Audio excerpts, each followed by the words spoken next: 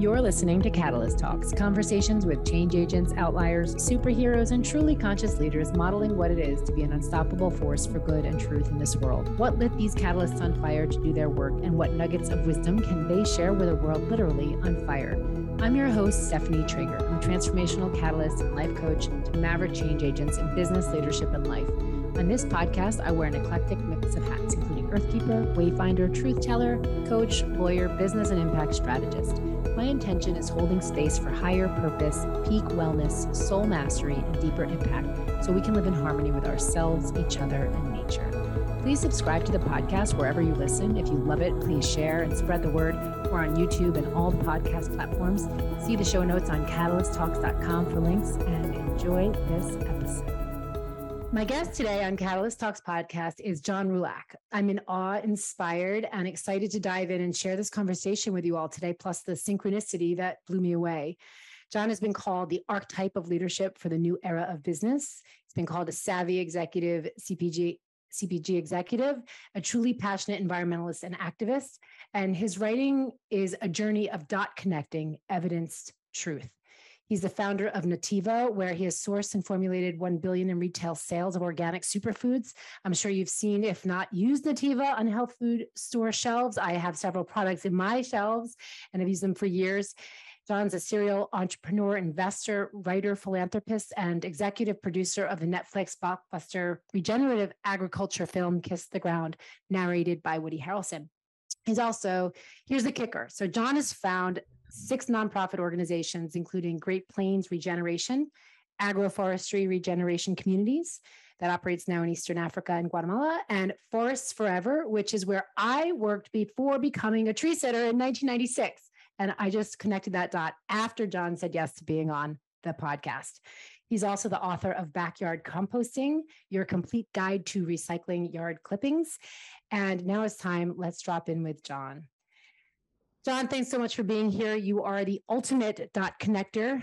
This is a perceptual capability or skill that comes with a greater awakening of consciousness. Gratefully, we're seeing that on the planet more, yet there's still a lot of work to do. And I'm excited to dive in, learn about you, your work, your spiritual journey, and then we'll talk about what many would call conspiracy theories, what we would call the truth. How are you today? What are you currently working on? What's top of mind for you? Let's start there and go backwards. Yeah. Thank you, Stephanie. Appreciate being on your show today. So what's top of mind? This past year, I've really been focusing a lot on how to help the 500 million smallholder farmers in the global South, which is kind of a forgotten class of people. Usually when you think about food production, a lot of times people who are not involved in agriculture, they just think it's like, some large farm, whatever. But the vast majority of farmers are small farmers, and they grow, the majority of the food in the world. So I founded a group called Agroforestry Regeneration Communities, which you mentioned earlier. And we work with existing programs. So we don't start up programs. We work with existing programs, and our most active programs are right now in Guatemala and East Africa, specifically Malawi is where we've been doing a lot of work. And we help the farmers show that they can go from growing, a lot of times it's ironically, both those countries, even though one's in Guatemala, another continent, other one's in Africa, the farmers mostly grow maize. They use chemical fertilizers, made in the U.S. or Europe, what have you. And then they have poor nutrition, and we help them grow a tree called glittersiri and a bunch of other types of trees, but that also grows in both those countries. And they both have about 18 or 19 million people. And some of the poorest people in the world, but at the same time they have a really opportunity to change their diet and change their income. So we help them plant a variety of different trees with the programs we work there, so they get better nutrition. They deal with droughts better, and we do this through trainings and also providing the trees through setting up nurseries. So we planted 5,000 food forests in the last year and a half or two. So it's not a huge amount, but it's a good start. And our goal, and we planted over almost 2 million trees, and our goal is to plant 100,000 food forests by 2027. But we literally need hundreds of millions. But if we could do 100,000, hopefully we'll inspire uh, our program and other programs for more people to get involved. So, in the trajectory that you've been on, what was the moment, that catalytic moment where this creation came into being? What were you doing before? What led to this? Yeah, well, I founded Nativa in 1999 with like 500 hemp bars that I sold out of the trunk of my car, and that ended up helping to kind of transform the hemp food industry, which was very tiny back then. And today it's more common. You can buy it at Costco or most supermarkets. And then I ended up I stepped down 4 years ago at Nativa as CEO. So I ran it for like 17 years. But in the process, I put aside some of my stock into a what they call like a donor advised fund. So it's a way to, like, you can donate some shares, assets, you get tax breaks, and then it's like a philanthropy way to give. And so some of the projects that I've been supporting the last few years just happened to be around agroforestry that I was most excited about, and they were just doing really good work. And I thought, well, I could continue to support a few groups, or I could help build a kind of a container to tell the world and storytell around it, and take these projects that I really like and have them be part of it. So really, they're the ones that are doing the work. I'm just the guy with the cell phone and the computer and some street cred to help them get resources and money and things. So that's kind of how it came about. And I helped co-found it with a friend of mine who's in permaculture, Hannah Eckberg. So and but yeah, that's a little how that came about. Where did the Great Plains, your work with the Great Plains? Oh yeah, yeah, and that's a program. It's interesting that out of the out of the things not going as well for that came agroforestry regeneration communities.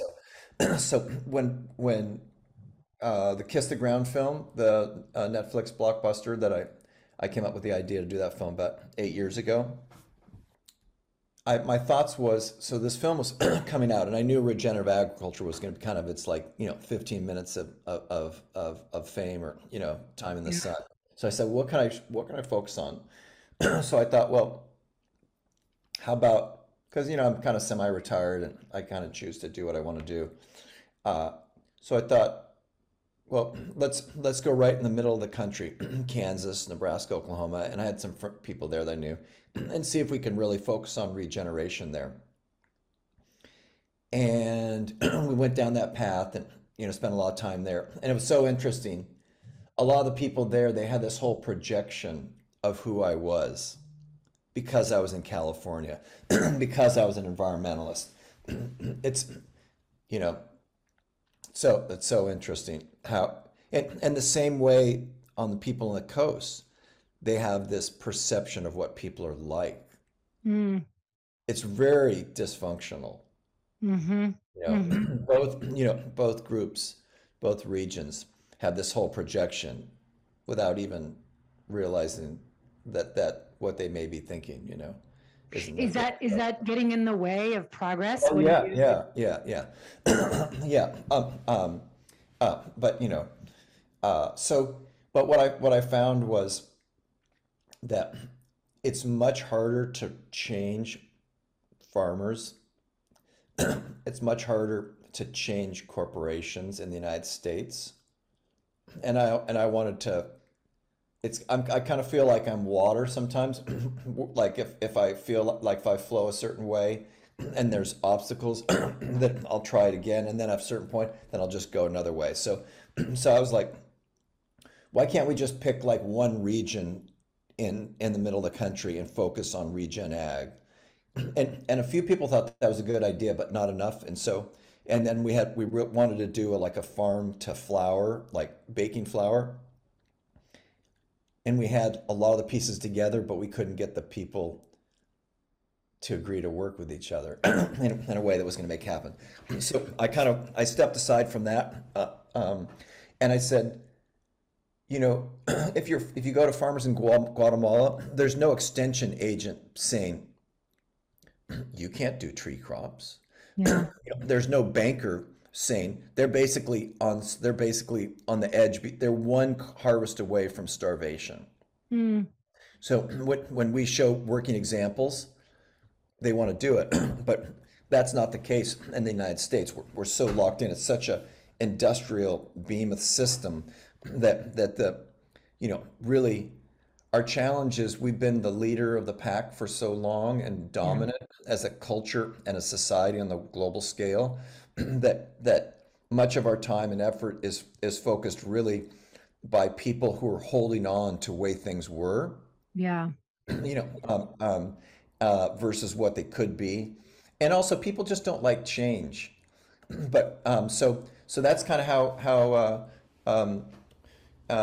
agroforestry regeneration communities, and we find the people we work with, they say, hey, we're going to do a workshop on 5 days on permaculture and show you how you can create abundance of food. And people show up and work and they go, this is amazing. I never, I mean, 70% of all the farmers in both those countries, they just grow corn.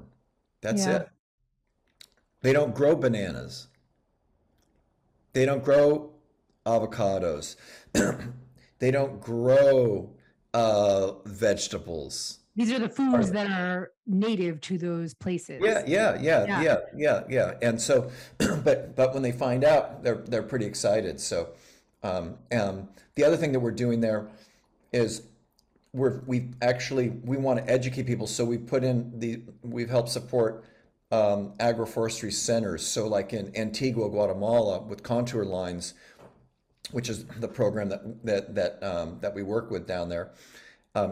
So there's a place you can come in and they have a little processing. So they process like making cassava. They take the cassava, which is a common crop, and turn it into and make jackfruit pizzas, gluten-free Mm. pizzas, and making different salsas and different products, and So like a wait, little cafe. I want to jump in here for a second because, like, imagine you're talking to people that don't know what regenerative ag is, regen ag, right? Right. Yeah. Yeah. So Yeah. yeah, like, what is Let's do regenerative that. Yeah. What is agriculture? regenerative ag? Yeah, we'll jump into Yeah. that. So what we have today is degenerative. What do you think the greatest export crop the United States has in the United States? Green pepper. Topsoil. Yeah, right out the rivers. Mm. Mm. So we're losing like billions and billions of tons a year.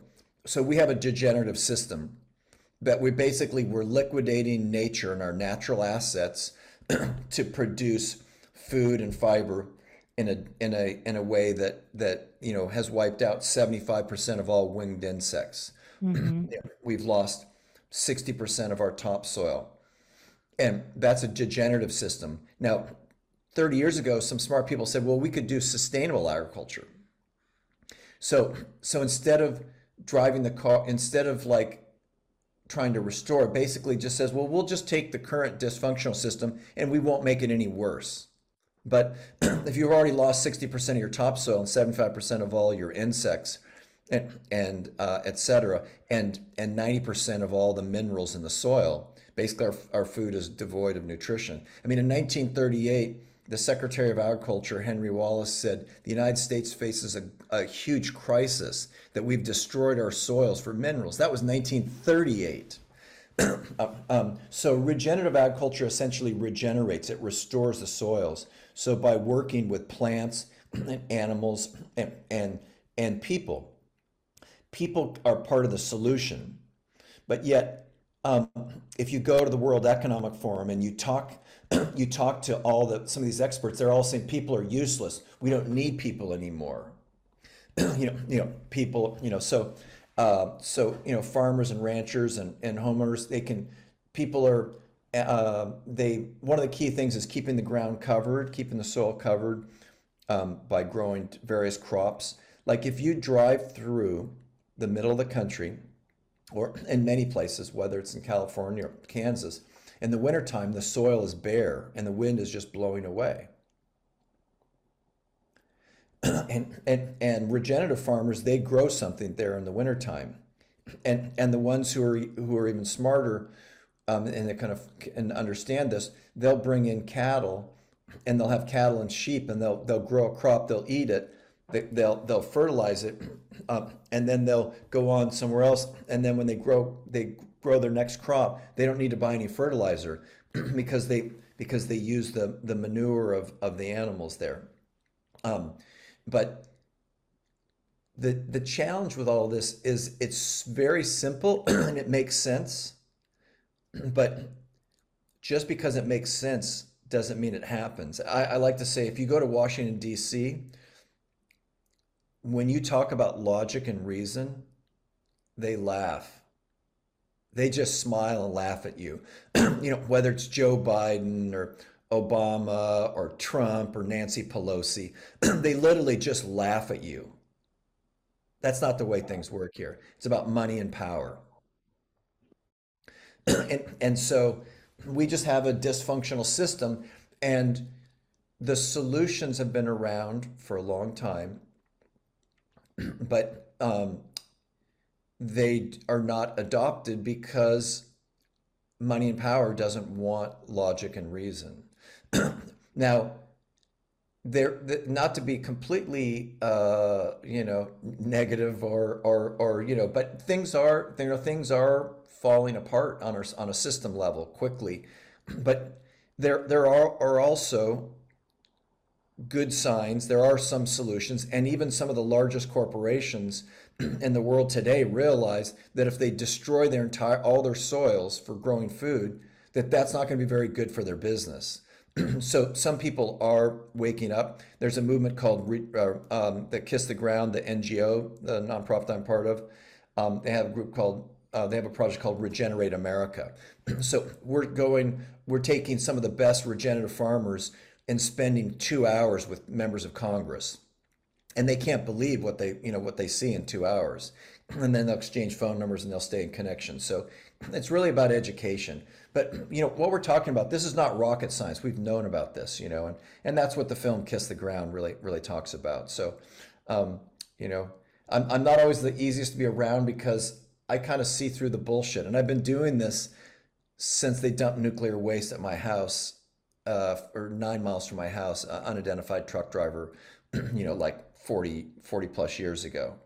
So I'm of the view that the system cannot be changed.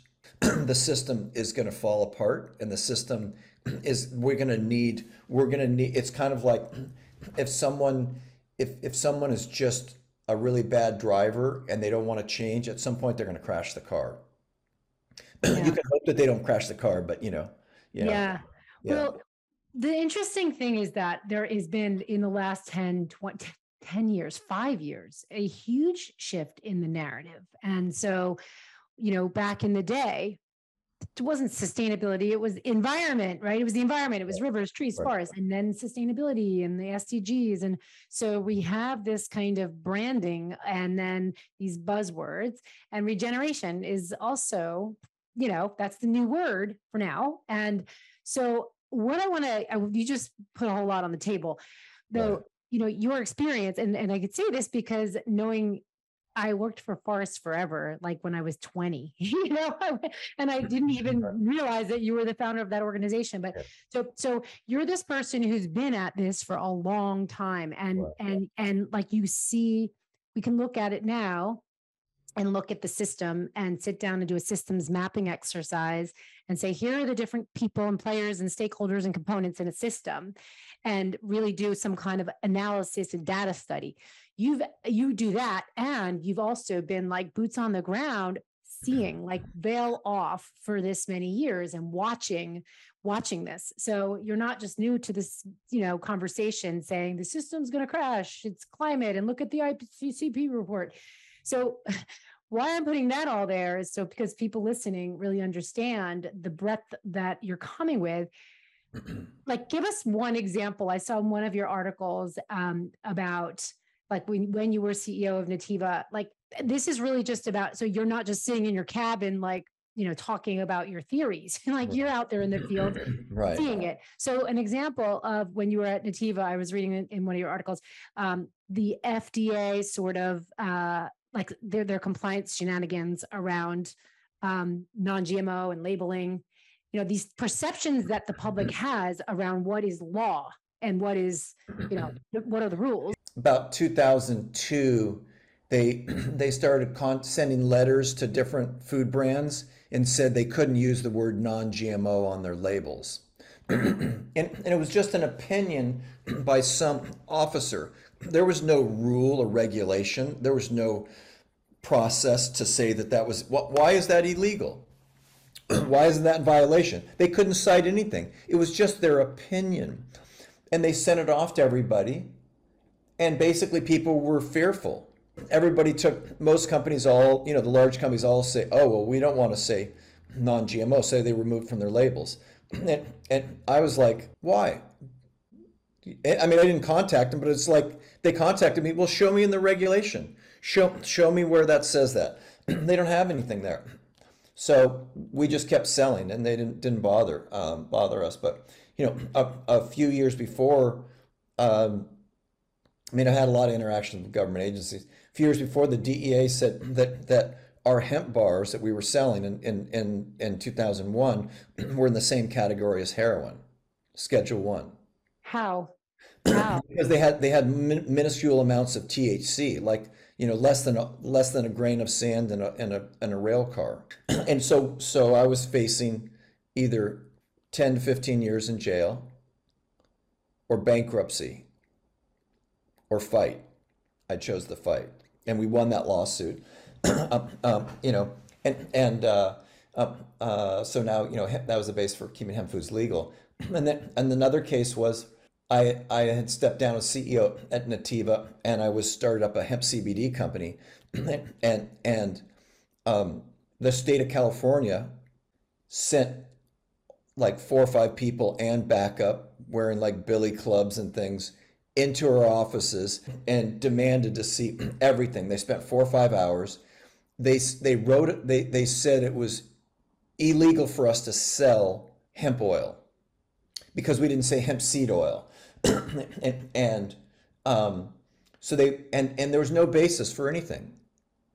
They spent all this time. They swore they thought that they thought my CBD was my warehouse there, but I had put it in Colorado.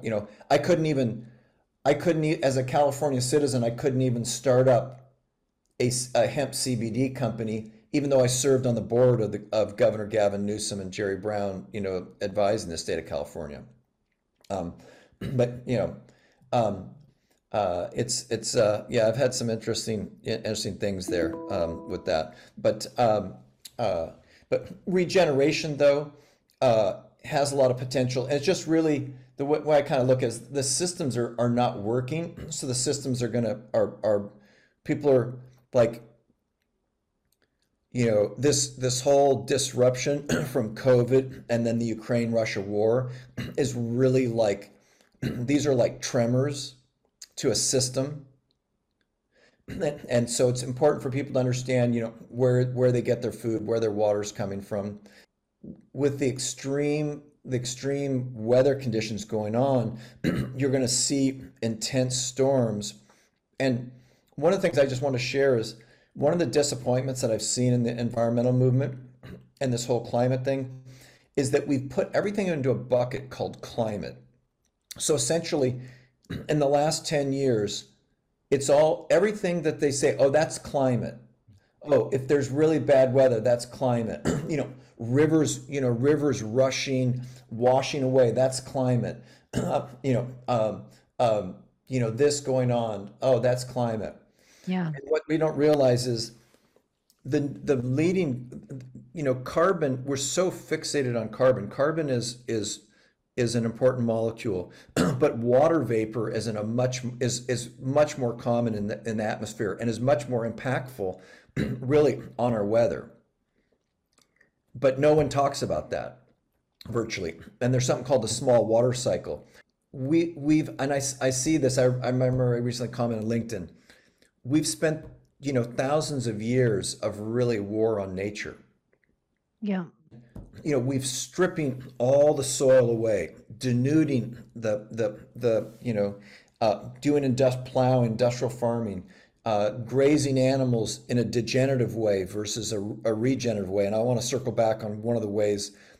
So a friend of mine that just recently visited me from the Chihuahua Desert in Mexico, and how he's restoring his desert grazing land. But cutting down the trees, treating rivers and creeks like sewers. I mean, it's really we've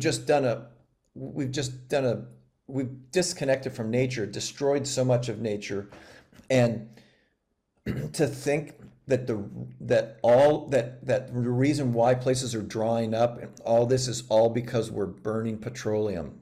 Yeah. It's oversimplified. And yeah, we need to burn less petroleum. But the reality is, for 30 years, the environmental groups and the climate movement is saying, let's do wind and solar and EVs, end of subject. That's going to solve it. And every year it just keeps going up. All this green energy, all it does, it's a supplemental. We just keep burning as much petroleum, and people are flying around on planes and doing all these things. But what people can change a lot more than just necessarily on our energy policy is how we grow our food. Like your lawn, do you spray pesticides in your lawn? Are you going and getting Miracle-Gro made of synthetic fertilizers that are from fracked natural gas with massive amount of methane and releasing all sorts of chemicals, or do you do it in more of working with nature on a regenerative basis? So that's really really important on how we take care of. But a lot of my friends tell me those. They said, John, you have to understand, and this is a reality, is it's challenging to live in 2022. Yeah. Like how much rent is, how much fuel costs are, the issues with parents with kids. And so people don't have as much time to focus on these bigger issues that you and I are, talking about right now. Yeah. And so that is one of the issues, is how to deal with that. I want to go back to go ahead. Yeah, I want to pin that for a second and hold that thought, because everything you just said, I mean, I've seen you write about this and talk about this. It's why, like how we got here is like this system that we're talking about of, toxic food, disease,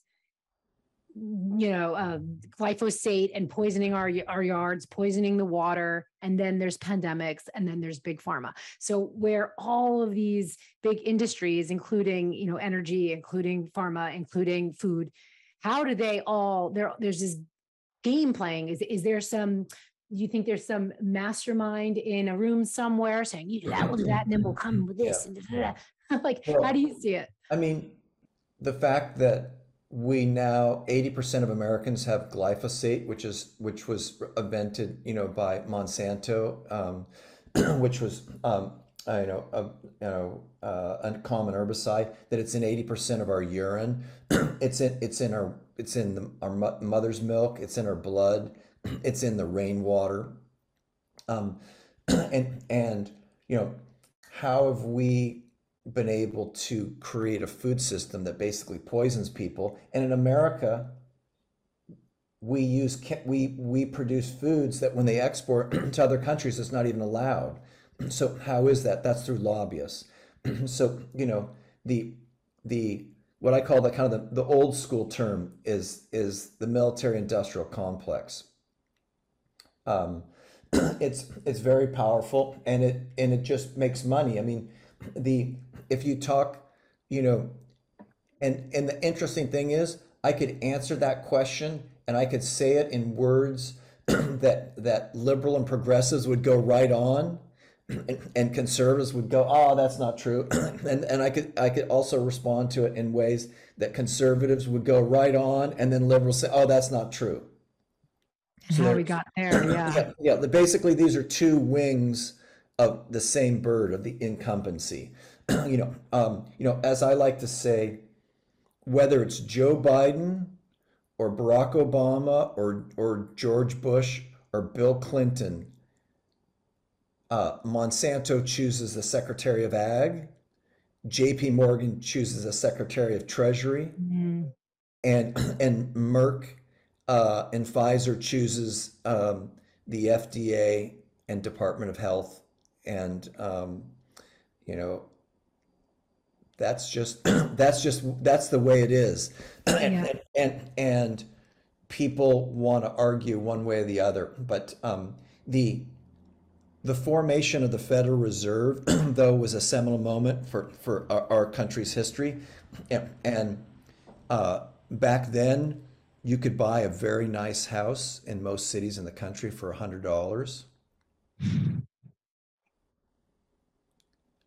And we have created financial systems and processes to create massive inflation. I mean, mortgages used to be like 3 years in the Yeah. 30s. And the idea that you could get a 30-year mortgage for 2.75% interest with very little down when inflation is really 5 to 10%. Now, mortgage rates aren't, 2.5 or Okay. 3% now. But how could you, like if you would have talked to our grandparents or parents and said, how is it that inflation is 5 to 10% a year, and it's almost double what is published? Yeah. So Um, by pause, because you're putting a lot on the table here. So back to what you were yeah, saying yeah, about, who yeah, chooses the yeah, Secretary of Ag, yeah, and the revolving door yeah, about, executives who were, worked in the agencies, and how we got here to create this like perception of the economy that people are yeah, colluding with and buying into. Like how we got here yeah, is a function of perception, right? We're yeah, going yeah. along with something. Right, yeah. The challenge is, if you really look at how things operate, it's not very fun or pretty. So people are invested in that it's not that way. Mm-hmm. Do you think I could be a college professor if and teach an agriculture class and talk about what I just said? No. Could I be a member of a social club Mm-hmm. of other wealthy entrepreneurs that made money in various industries? Would they want to hang around with me and talk about those issues? But No. why do you think they don't? Why though? Why? Because it's part of the club. Like, you, if you go along with a system, you see, people realize it's kind of a social thing. If you go along with a system, you profit from the system, you benefit from the system, then you don't criticize it. You don't say the king has no clothes. So people are just walking around all over America, especially the wealthier people, knowing it's complete bullshit. knowing Yeah. it's knowing it's based on fraud, knowing it's based on corruption, but they won't say anything because to do that would mean that they're no longer, that they're putting at risk their family and their friends. And I just happen to be someone, I'm not really cancelable. I'm in my 60s.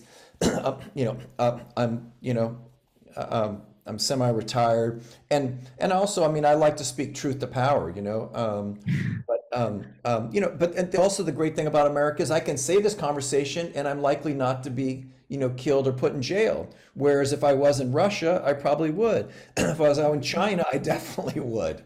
So, Mm-hmm.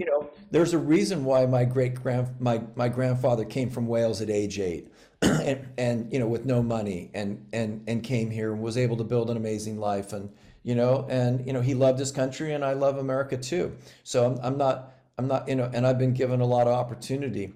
Um, but it's a, it's a, we're kind of getting, this is a little kind of esoteric here. We're talking about and philosophy of things. Yeah, well, that's what we do sort of on this podcast Yeah. because ultimately, like, you're doing amazing things. We can look at all your projects and get into the fine details of literally what, like, watch Kiss the Yeah. Ground, everybody. But the question, because you are a deep thinker and dot connector, and even, there's a lot of people connecting dots right now, but the extent that you are and you're willing to really speak this truth, there's also a lot of like, how are some people who are the environmental activists, the folks that were rolling up their sleeves in the past? Like, I used to thought I was liberal for a while, but now Right. I'm like, well, I don't even know, I'm nothing. But the question is really, like, there's this kind of smoke and mirrors going on, I see, in a lot of the do good conversation, right? Yeah, Like, yeah, you can't definitely. fault people there are plenty of people who are, like, rolling up their sleeves and rolling up their checkbooks for regen ag, right? And yet not connecting all the dots, say, on the FDA, on, what's going on behind the Well, veil. I'll give you an example. Um, um, uh, when I decided to shift my focus, back around 2013 or 14, I'd been doing a lot of campaigns around GMOs, besides running Nativa, in my spare time. Uh, uh, so I was we did campaigns. We put over 100,000 comments on Cheerios, General Mills, Facebook wall, telling them to remove GMOs from the Cheerios, and we were able to, in 14 months we forced them to do that, and we got Hershey's to remove GMOs, and we did a bunch of companies with as a project called GMO Inside. And then I decided, well, instead of, I realized that there was a limited window, and then Facebook started changing the algorithms, so I wasn't able to work anymore so well. We were able to just, like, there was a period of time where we could just get, lots of views and lots of education. So then I decided to switch to Regen Ag as a way, like, okay, instead of saying Roundup, glyphosate's bad, pesticides are bad, this bad, this is, if you focus on soil health, we can get the farmers focused on soil health, then they don't need those other chemicals as much. And that's what Regen Ag, and that's what holds the promise. Though it's not so easy to take somebody who's got a 5,000 acre, GMO corn and soy field to go regen, 100% day one. It's a process. I'm more practical than I was. So like if we can take a farmer that's and cut their chemical fertilizer and their herbicides by 50% in 3 years, I say right on. And that's what we need. Though some of my friends were like, that's horrible, John. You're a sellout. Like, if they're not organic, fuck them. You know, it's like, and there's a lot of environmentalists are that way. They actually hate people. But the reality is, yeah, go tell that to the people who are drinking, who are trying to swim in the lakes and drinking the groundwater in Iowa. If we can cut it back by 50% in 3 years, we've made some good progress. And maybe from there we can get them, and some of those we can put on a pathway. But give you an example that I kept noticing. Where are all my environmentalist friends? From the Sierra Club, from 350.org. They were all, they'd be presenting at Bioneers, I'd be presenting at Bioneers. And then I wrote them letters, published it in EcoWatch, and it's interesting, the Sierra Club actually was one of the ones that actually reached out. 350 just, like, ignored it, didn't even want to talk. Greenpeace wrote some politically correct thing that was, About Regen Ag? yeah, yeah, they some sort of politically correct reply. But the reality is, what I've come to the conclusion is the major environmental organizations in the United States, they are controlled opposition. Mm. And they will talk all day about, yeah, coal's bad. Like Michael Bloomberg's given Sierra Club over $100 million. and they just don't want to talk about soil health. They don't want to talk about agriculture. They don't want to talk about some of these things. In fact, they've been attacking it. And I actually called out Sierra Club. They were promoting Impossible Burger, Monsanto GMO burgers. Okay, let's go into that for folks listening who might not really understand where these Impossible Burgers came from and what they really are. Yeah. So about 5 or 6, 7 years ago, Monsanto, Bayer, all the big players, they realized Americans didn't want more pesticides, they didn't want more GMOs, and they wanted a better food system. But the supply chain wasn't there to provide that. And corporate America, the brands were like, they're getting beat up. And I was one of those groups that helped beat them up and trying to get people to shift. They came up with a new term, a new campaign that they could take their same old products, killing the soil. Remember, we've lost 75% of all winged insects, bees, butterflies, in the last 50 years. And we're losing 1% to 2% a year. You go to 2035, there's not many bees, there's not butterflies. And by the way, guess what eats a lot of those insects? Birds. So there won't be many birds. We've lost 60% of the plankton in the ocean. We're losing 1% to 2% a year. So, there's not going to be 8 or 9 billion by 2030, by 2050, which Monsanto and the World UN always talks about. We're coming to a quickening for human reality here, unless we change course. And nature we can transform and restore nature. If we just said it was like the Manhattan Project and saying we're all going to focus on whatever we do, whether we're a school teacher or a farmer or someone with 2 moms and with a mom with a couple kids, and just taking growing some veggies in their backyard and going to the farmers market, we can all play a role in it. But so they basically created this thing called plant-based. So Silicon Valley and Wall Street created plant-based. They take the same chemicals that are killing everybody and poisoning people. So this plant-based movement combined with Silicon Valley and Wall Street created these fake meats, but they needed one thing to make this go. So you saw from Bloomberg to The Economist to the World to the World Economic Forum, to the United Nations, to the University of Oxford, to UC Davis, and there's literally tens of thousands of people just working full time on this, that cows are evil. Yeah. Cows are evil. Animals we should, it's horrible. We got to get rid of the animals, and they don't even think they're supposed to be animal lovers, but they want to get rid of them, and it's basically, they've been putting out misinformation. And if you notice, they never say one thing about a pig. It's like, how is it the New York Times talks about how bad cows are for the environment? Like they've gotten billions of dollars of PR, and they never talk about a pig. Well, I mean, I have been what people would call vegan. I don't call myself anything. I'm a nutritarian, qualitarian.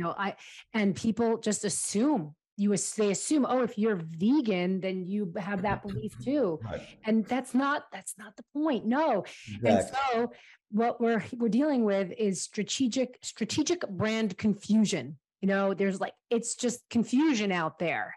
Yeah. So So I want to just share a little about that. So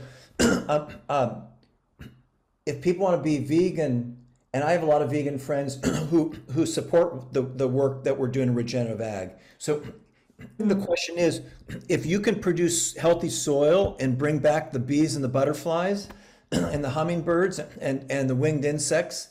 I see some hummingbirds flying around my garden right now that I planted some flowers that they like to come to. And whether that's vegan or from meat, that's great. Those are choices, and we want to honor that. But by demonizing the cow, we've really misunderstood things. And I want to go back. So there's a friend named Alejandro Carrillo, and his dad had a 25,000 acre ranch in northern Chihuahua Desert, and 100 years ago it was tall and grass. There was seasonal creeks. There was jaguars and all sorts of beautiful wildlife. And that goes all the way up into Mexico and Arizona and West Texas. And basically, we've turned it into a desert from overgrazing. So people are blaming the cow. Yeah, if you have cows and they just walk on the same ground month after month, year after year, which they do, that's not the way nature. That's the degenerative system. So what he does is he just with fencing and cows, he'll take the entire herd and he'll bring them all together in a tight spot for one day, even a half a day. And then they move and they don't come back for another year. He's been able to now, the grasses are now taller than a cow and he wants them to be taller than the horse. And they're bringing back more wildlife. And he has like 100,000 acres with his other farm ranchers. Yeah. And one of the other farm ranchers complained to him. They said, "You're stealing our rain because we're restoring the rain cycle. We can bring back rain. We can balance the planet. Nature. We can take the too much carbon in the ocean, which is the reason why plankton is dying. The reason why systems are collapsing because the number one system of food, the number one system of oxygen, the number one system of biodiversity is called the ocean. 70% of the planet is ocean, and the basis is plankton. And with so much carbon, if you fast forward what the carbon level is going to be on the atmosphere, no plankton even grows. So when the oceans go, that means no dolphins, no whales. When I give presentations on this, I'll sometimes have scientists come and I say, well, by 2040, I don't think there's going to be a whale or a dolphin in the ocean. They come up to me later and they say, John, you're very optimistic. Yeah.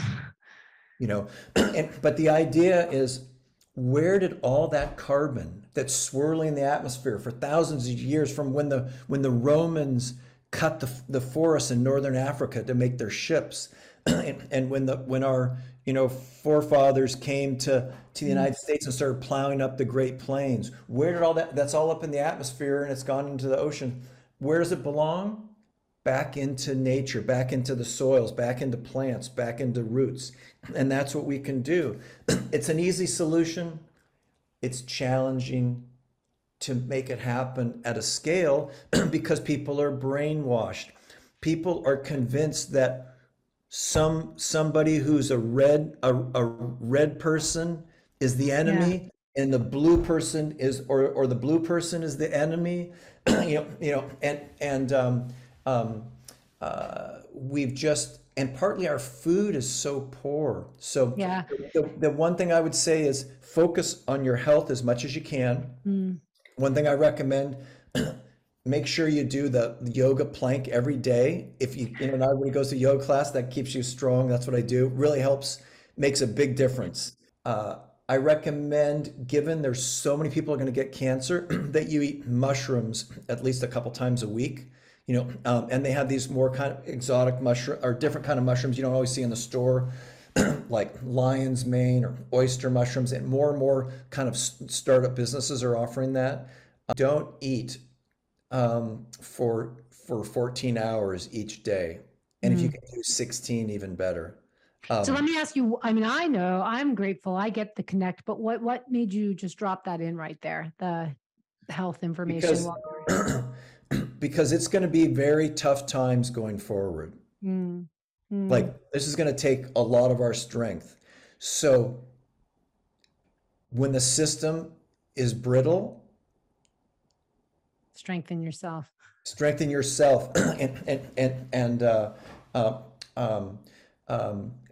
and work more in your community. But there's so many there also at the same time, there's so many people doing lots of good good work.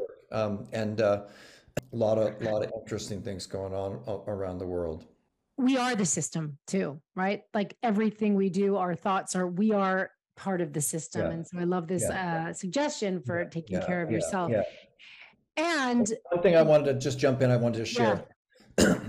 The other thing is, people need to be prepared for a very tough financial reality.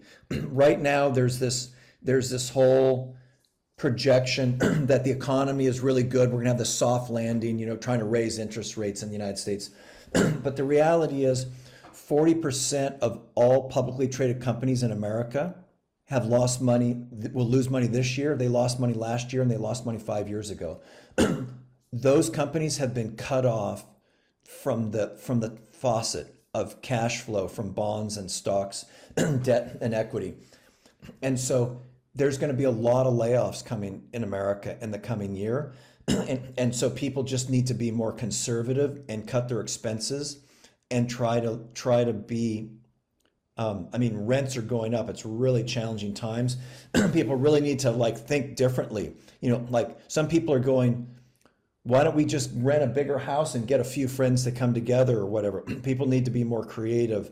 And Yeah. the more economically sound you can be, then you can focus on taking care of the environment and the earth. Yeah. I mean, and I think that you hold, here you're a person you're focused on solutions, you're focused on big picture, and you're also focused on dismantling the old.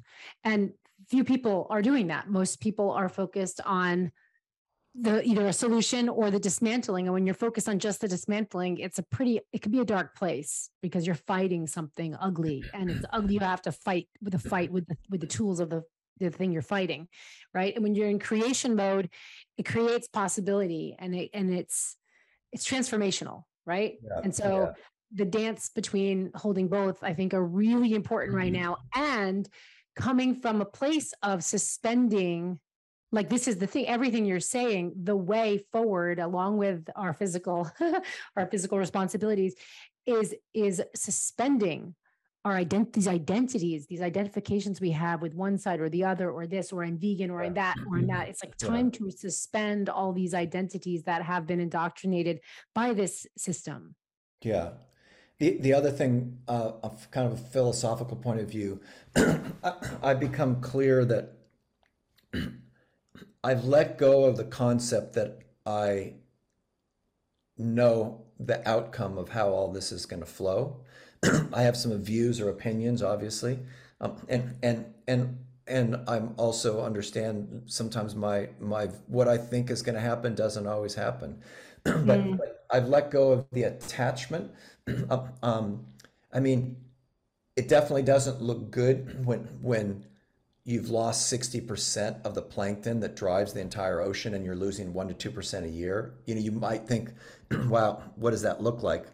But I'm also open to that perhaps things may change, or circumstances or things we may not even see. There may be something else, some other thing that's going on this planet Yeah.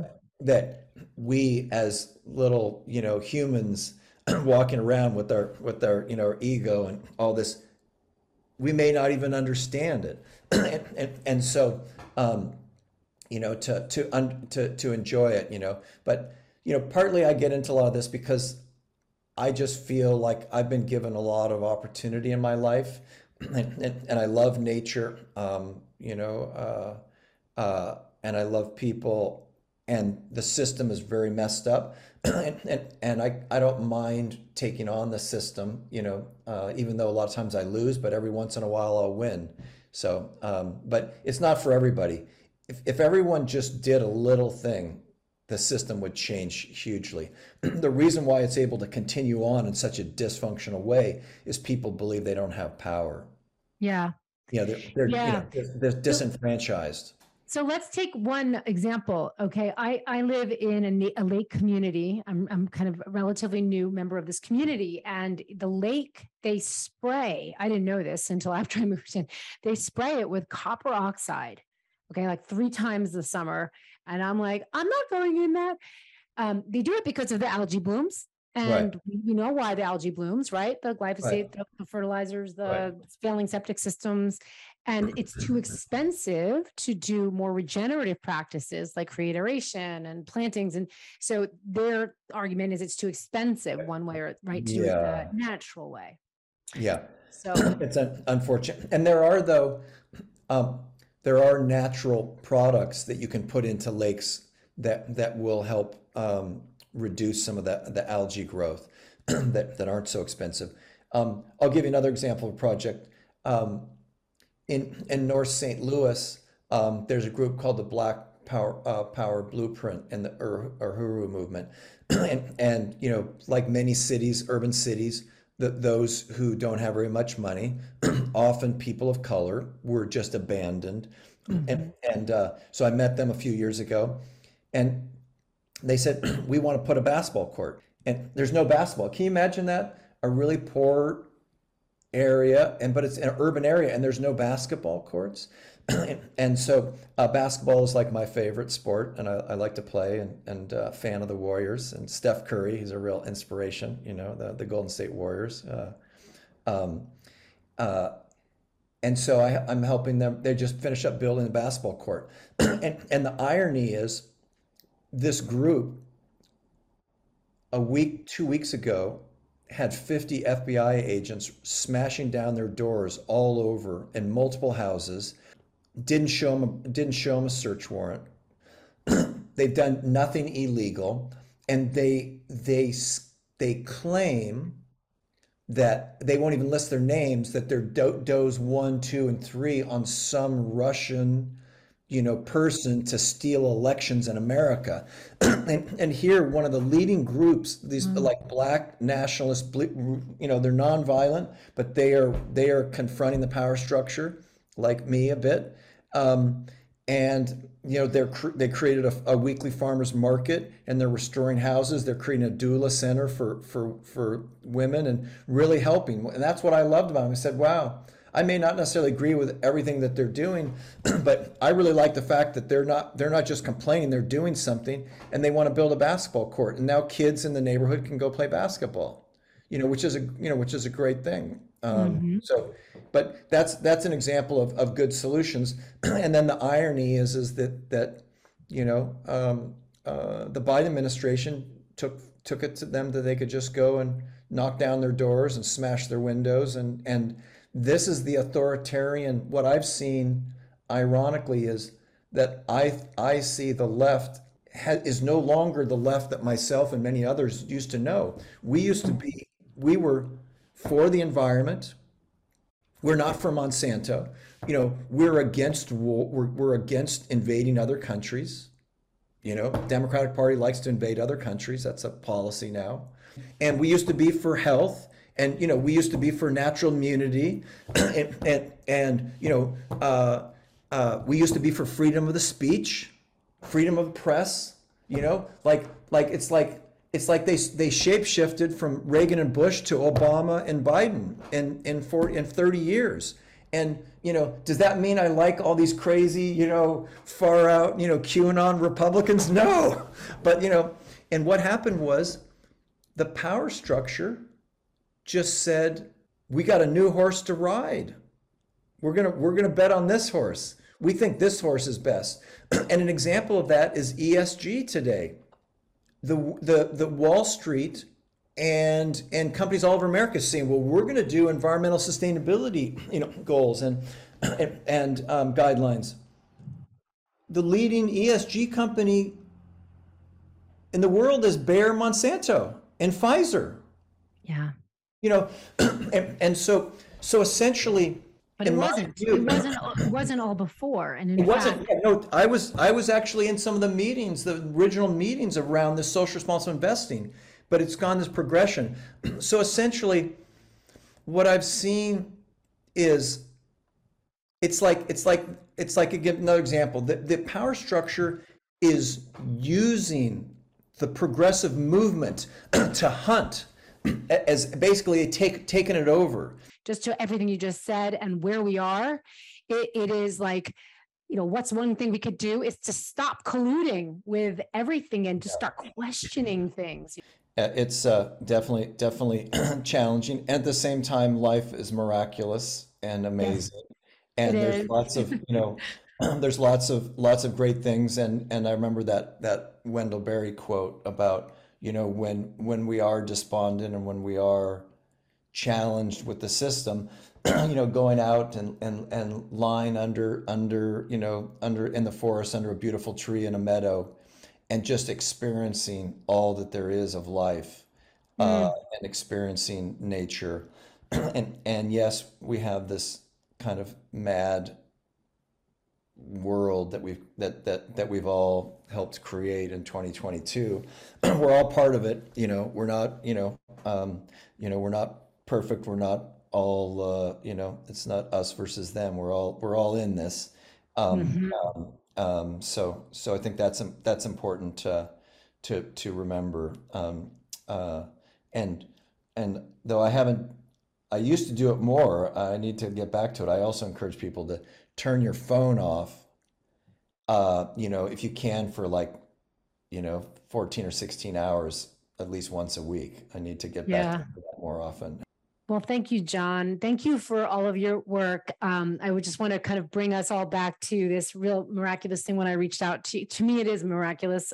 When I reached out to you, and I just, because I've seen your posts on LinkedIn and I've been reading and following your work, and then I reached out, and before we got on our first call, I Googled you and I was like, oh my God, he founded Forests Forever. And so for my listeners, some people have heard my story where I, found my love for the ancient redwood trees and started going door to door. And I raised so much money. I was so passionate.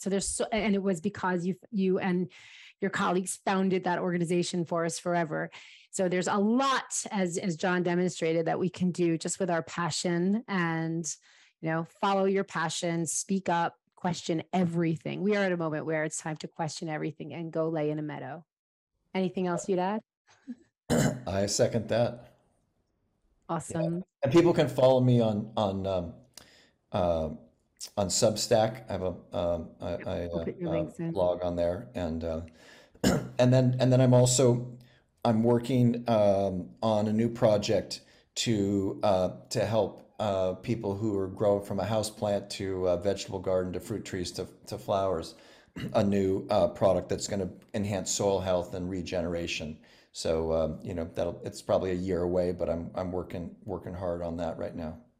That's a game changer. So I'll add all your links in. Oh, and links to your book, backyard compost. Any word on your backyard composting? And I wrote that in 1991. Back in the day, helps spread home composting, and so yeah, I have a publisher that's kind of courting me to do a new book. And we'll see if I can get the time to write a book in between the other things I got going on. Awesome. Thank you so much. I'll put links to everything where people can find you in your show notes, and we'll be following your work and taking your advice. So thank you for what you're doing in the world, for You're being welcome. here. Thank you. Thanks for joining us on this episode of Catalyst Talks. Stay tuned for what's up next, and please subscribe to our podcast wherever you listen. You'll find those links at catalysttalks.com. Join us as we continue this conversation on social media, and if you'd like to reach out to me privately, you can send me a message at stephanietraeger.com. Your attention here means the world to me. Thank you, thank you, thank you.